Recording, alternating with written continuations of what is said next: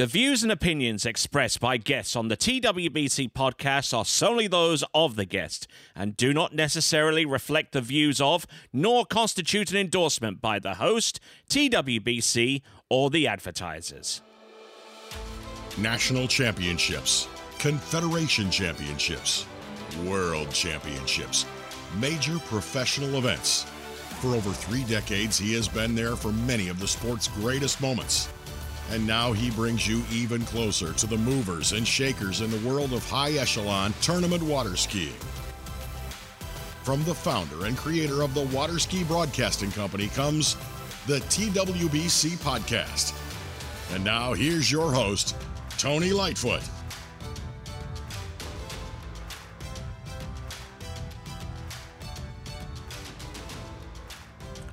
Greetings, friends. Welcome to the TWBC podcast, and thank you for listening. On the day that this podcast is released, it will be 5 days away from the 2021 Swiss Pro Slalom event. Making a rare and even a possible first appearance in that event is the subject of this podcast. But don't let that lead you into believing that he is a less than capable athlete. He is the current world overall champion, Martin Kolman from the Czech Republic. Not only is he a great skier, but he is also a highly capable technical controller who has been called upon numerous occasions to survey and measure courses around the world. We caught up with him while he was busy helping skiers demo some of the new good product out at Bennett's Water Ski School in Zachary, Louisiana, and he has an intriguing story to tell. Sit back and listen to this first of a 2-part interview with one of the best triple threats on the water today. Enjoy. Welcome to the TWBC podcast, Martin Kolman. And glad to have you on board. Well, a lot of people said that last season was an odd season in a number of different ways, but now we're actually on an odd-numbered season, and for every one of those seasons comes the World Championships, which is still the highlight of event in overall skiing. And I mean, whenever it turns January the 1st on an odd-numbered year, what kind of goes through your mind a little bit? Well, every year is a little different, and this year, January 1st comes along, and I'm like, I hope we get some snow in the mountains. So I was in Ogden in Utah all winter, and wanted to kind of have a good off season. Usually for me the season starts like mid-February, and from then on it's I want to get on water, I want to ski as much as I can and get ready for the world. So yeah, every year is different, but this year that's how it kind of played. So obviously the pressure starts to ramp up a little bit as you get further along into the season. I mean, you're not just an above average slalom skier. I mean, you're putting in runs of close to 11,000, if not in excess of. You're jumping, I think, over 60 meters. You're well in excess of 200 feet. You're the current world overall champion as a result of those skills. But how hard is it for you to train at that level to be the very best in overall skiing? Because you have to train in not just one event, and you have to train all three, don't you? Yeah, so I try to, ski on the water as much as possible. 5 to 6 days a week, 3 to 4 sets a day, just depending on the time and stuff. But it's not. For me, it's not once I can ski on the water, the whole training comes. The preparation starts, usually in November, doing all the stuff in the off season, the gym, the snow skiing. It's a lot of things that happen before you actually can start training on the water for me. All right then.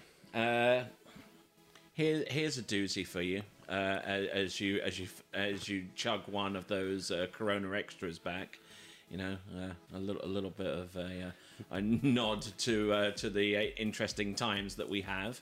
Gotta have a Corona these days, Yes, indeed, with everything else going on. But I mean, it was probably said back in the day that the premier event that people were basically aiming for.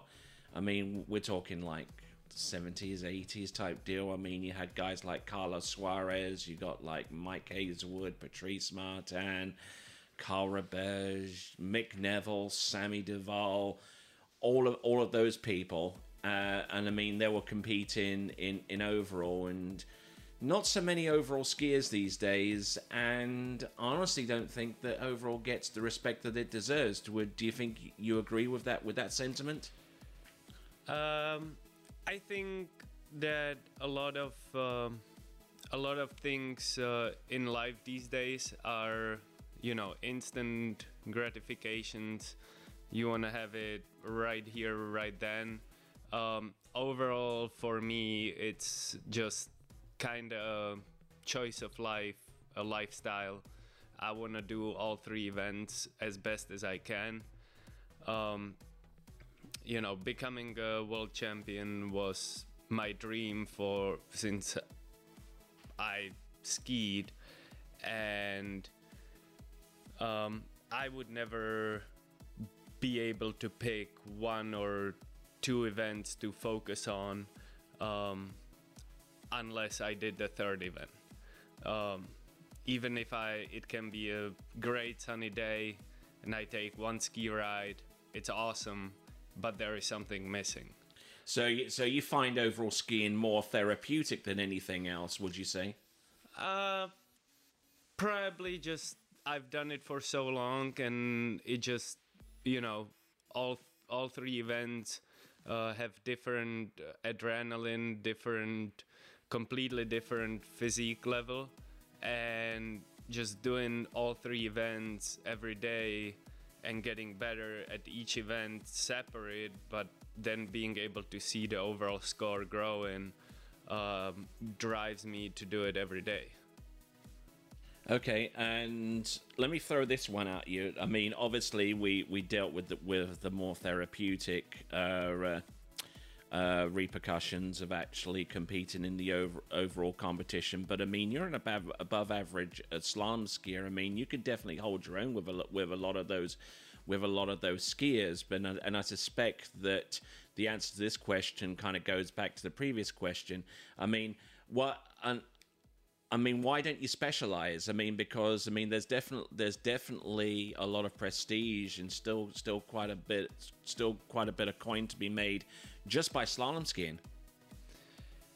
Yeah, I don't think that professional water skiing as such, it can be sustainable for a person. Like, yes, you can win a lot of tournaments, but the expenses that you go through, the travel, the hotels, the entry fees, at the end of the day, you're not making that much money unless you get a good sponsorship, you get a boat sponsorship, you get outside of a sport sponsorship or stuff like that you could make it work. For me, I look at the prize money more like, it's great if I win some cash, it helps, of course, but it's not my main goal. My main goal is to win a tournament. I don't look at the money side of it. That's why I have a full-time job. I'm very happy for my job, and it lets me ski. It lets me be in the sport, and just the way I figured it out, this is how it works for me. But going to tournaments thinking, I can make a couple grand here, I can make a couple grand there, I just don't look at tournaments like that. Okay, actually, let's jump ahead to that obvious question. I had that down on the list here, and one of the questions I was going to ask later is what do you do for work? So tell the good folks out there, what do you do for work outside of skiing? So I work for Good Ski Technologies out in Ogden, Utah, and I do a lot of things. I help build water skis. So when we get busy, when we need finish orders and stuff, I'll jump in, do regular production. Right now I'm doing more the good demo days, which bring our product to lakes around the nation and just try to get as many people on our product, try our skis. We have 4 different lines of slalom skis, and it might be difficult for people to pinpoint what ski they want online. So that's why we're doing the demo days. We go to the lake, people can try whatever they think they might want. If they don't like it, they can try another kind. We have the XTR, we have the 9970, we have the Revo CC, and we have the Wide Ride. So there is a lot of different skis, and some people might like one, some people might like all 3, and it just gives them the opportunity to try them all.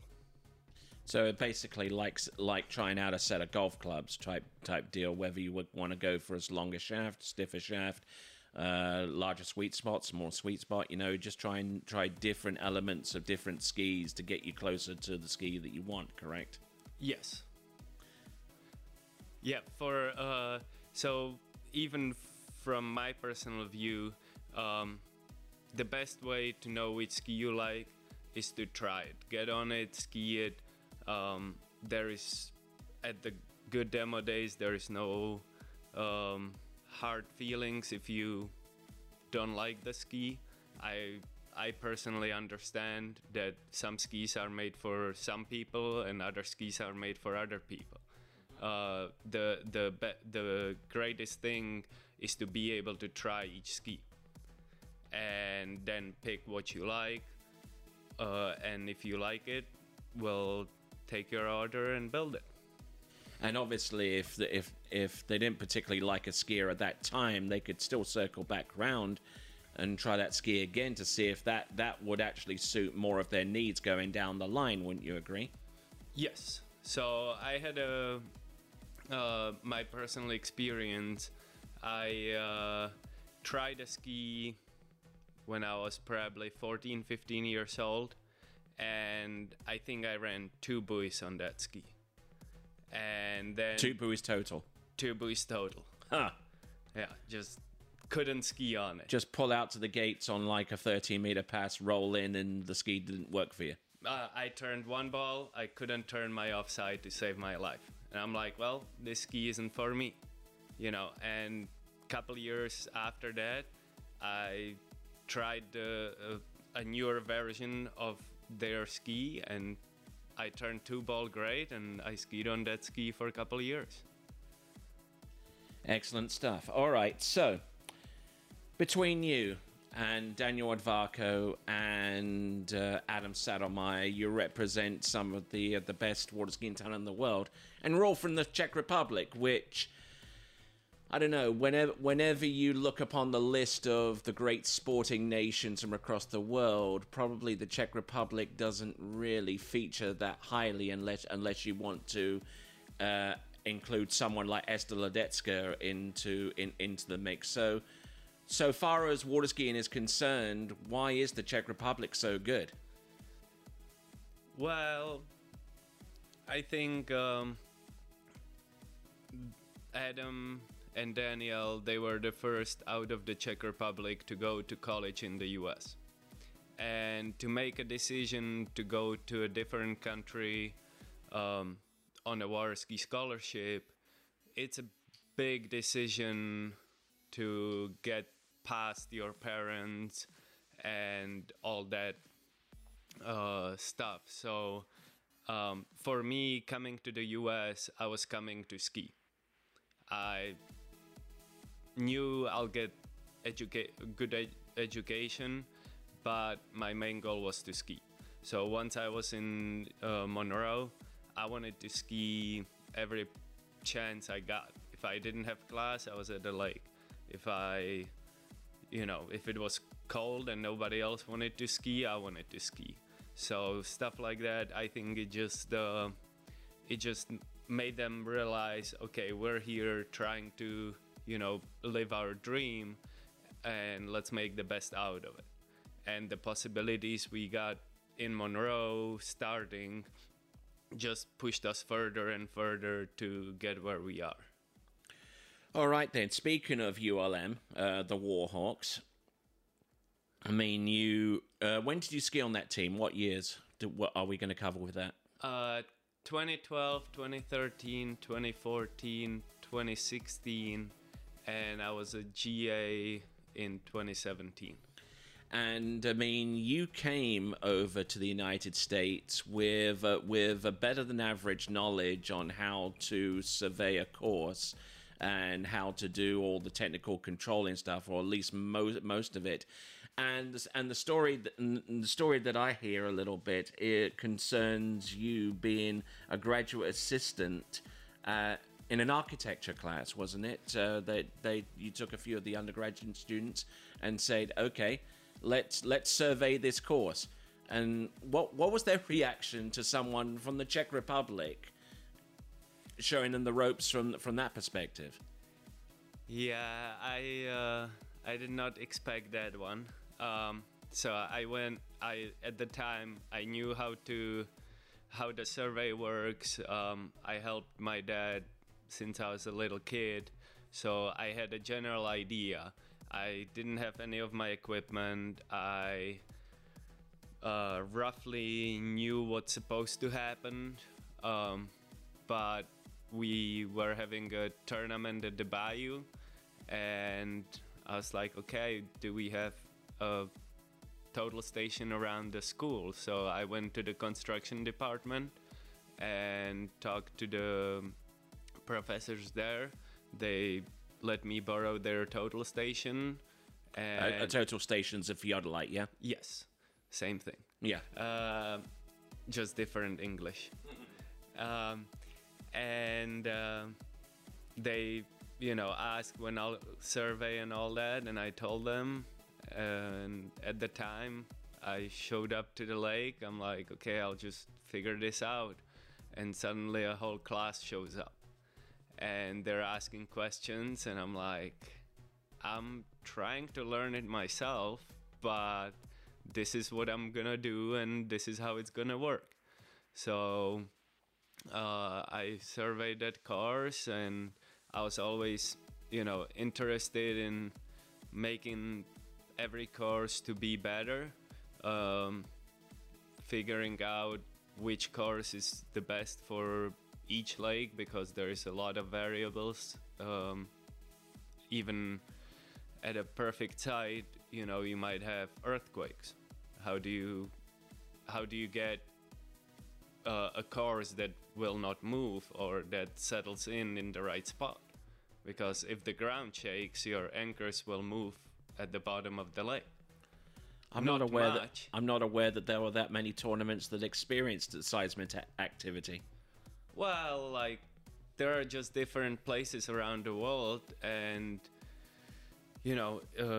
some places are more active than others, and it might not affect your lake, but if you're putting a brand new lake, brand new course, you might as well think about that.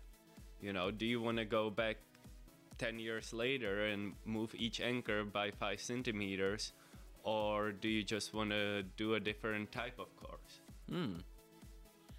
Yeah, that's an interesting one. I'm thinking of a few places which could be close to fault lines and have seismic activities. Maybe one or two of those are probably in Chile, with right next to the Ring of Fire, I guess. Exactly. All right then. So we covered quite a bit of ground, but and you spoke about your dream, which was to win the World Overall Championship. Yeah. Finally. after being so close on a number of occasions. I mean, how many times were you actually on the podium in the overall competition before winning one 2 years ago? I was on the podium in 2013. I got third. In 2015, I got second. So I was like, 2017, I'm getting first. It's, going according to the line and everything. And yeah, France wasn't my spot. So I had to wait another 2 years to Malaysia to finally be first at the world. Okay, but having succeeded in winning that world title 2 years ago, what is there left? So far as higher echelon achievement within overall, or even just any of the events. I mean, events, win worlds again. Definitely, that's something that might be one and done for some people, but the way I look at it, I want to win it as many times as I can. Try my best. Because, I mean, you're up against, in terms of history, you're up against Adam Saddlemeyer, who won it twice. I think Pipe won it twice, didn't he? Yeah. So you're trying to win it a second time to get on level terms with those guys, right? Yeah. That's high level. And Adam Saddlemeyer has 2 world records to his name. So that's the next step. The world record. The world record. So how close have you been to the world record? I mean, has that been within the recent times? 2 or 3 years ago, I was within like 40 to 50 points like 3 or 4 times. So it just didn't line up perfectly, and that sometimes might be due to that I'm TCing the tournament that I'm trying to break a world record at. So sometimes you're skiing at a tournament that you're actually technical controller for, from what I've been able to gather. I mean, how is that even possible with a potential conflict of interest in there? I don't know. I mean, well, you have all the data. You have your survey from the course. You have hopefully everything recorded on the DVR. You have your scorer, recording the times. You have your bow judge. So there is ways to double check the world record. That's why we have to submit a lot of information in the dossier. To be able to go back and double check everything. But it's a lot more work, or it's a lot of work that I'm doing a part of the skiing. So I might be dealing with a camera issue, and I get it fixed, and then somebody that's helping me, they go like, hey, you're up in 2. So I run to the dock, I put my stuff on, and I ski. And I've been in this way many times, and it just kind of keeps me busy during the tournament. And I enjoy doing it. I enjoy helping the tournaments to put them on, to make them happen. So that's just my choice. I never looked at it as, it's hurting my scores. Of course, maybe if I wouldn't put in 2 days of works, the 50 points would happen a couple times, but it just didn't. So I've been close, and I honestly don't see the conflict of interest, because we're not in a sport where you have professional judges, you have professional technical controllers. We're a sport that a lot of people have been saying that it's dying for a lot of years, but there is a growing interest from different countries, different people putting pro tournaments on and trying to grow the sport. And as athletes, we gotta look at how we can help the sport in any way. Like Vince started doing proper webcasting, and would he love to just go to a lake and ski? Yeah, but he sees the potential in a proper webcasting growing the sport. I see the potential in getting perfect course at a different site for a tournament. And if more people would do that, I think we would grow a little bit faster. But it just depends, you know. My view on our sport, it's not a professional sport. You can't go, oh, I'm here just to ski. I paid $200 and I'm gonna take my ride and go home. You know, who's gonna pick up the trash? Who's gonna clean the site up after it's done? Help all the organizers putting a lot of hours from dusk to dark, getting a lake ready. You know, there is a lot of work that goes on, and I just don't feel like we're in a spot where we can pick one side or the other. Mm-hmm. Yeah, so I mean, it's certainly very admirable what you do. I mean, with being a TC for a number of tournaments, and then you're having to hoof it to the dock to get your slalom ski on or trick ski, or even worse, putting a whole equipment for jumping, which takes forever and an age. But in amongst all of that, I mean, what you probably even answered this, but I mean, I'll ask you anyway. What motivates you? What is your driving force that keeps you going within this sport? I mean, first thing is to ski. You know, I love skiing. I don't care if it's at a tournament, at a backyard lake where nobody can watch you.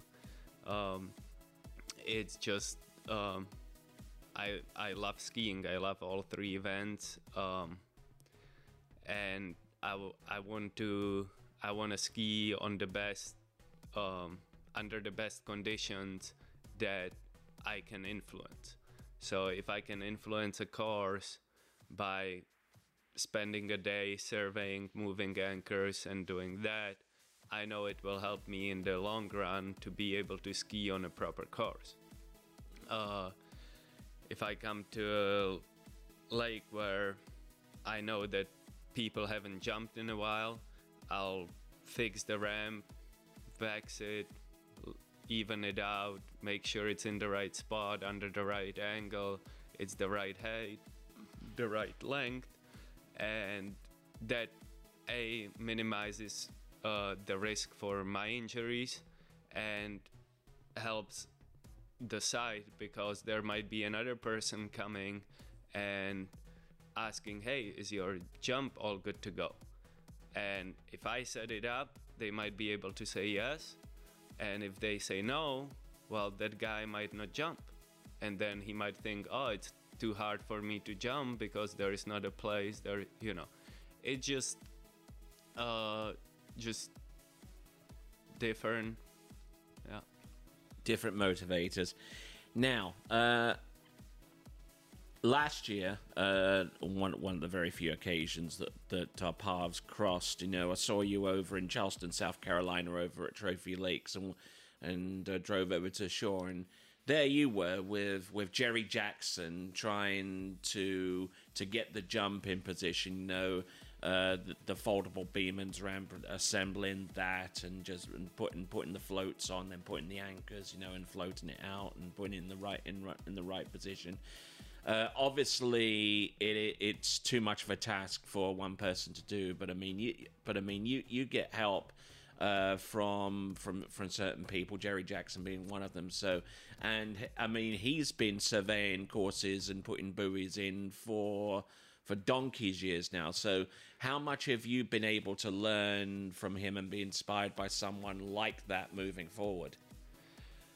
Well, so like I mentioned before, my dad used to be a technical controller, and when I moved over to the States, I didn't have a judge's rating, I didn't have a TC rating, so my idea was that I can TC a tournament, I can set it up all the day before, and then I'll be able to just ski in the tournament. That was very, very foolish idea of how TCing works. But Jerry was setting up tournaments at Corey's, and I got a list from him of things that that should be done before he comes to town, and so I just went down the list, did I think most of the things. I didn't have time for some, but then Jerry shows up and he's like, well, this is the most ready I've seen this place. That's high praise and compliment, huh? Yeah, and I was like, well, I'm thinking about trying to get my TC rating and all that, and he was like, okay, this is what you gotta do. So I went through the steps, and I 6-7 months later, I think I got my TC rating, or maybe it took a little longer, but was this a national rating or an international rating? So at the time it was a senior TC rating, so I had to do 3 different tournaments with 3 different TCs that all would sign off on it. So I did the tournament at Corey's, I did a tournament at the Junior US Open at Greenies, and I did one more tournament. I think this was on around about 2018 or something like that, yeah? No, that was like 2012, 2013. Oh, that far back, wow. Yeah, 2013, I think I got my TC rating. But yeah, Jerry just, anytime you have an issue, you call him, he talks you through what to do, how to fix it. I mean, he just knows so much about all the equipment we use, how to use it.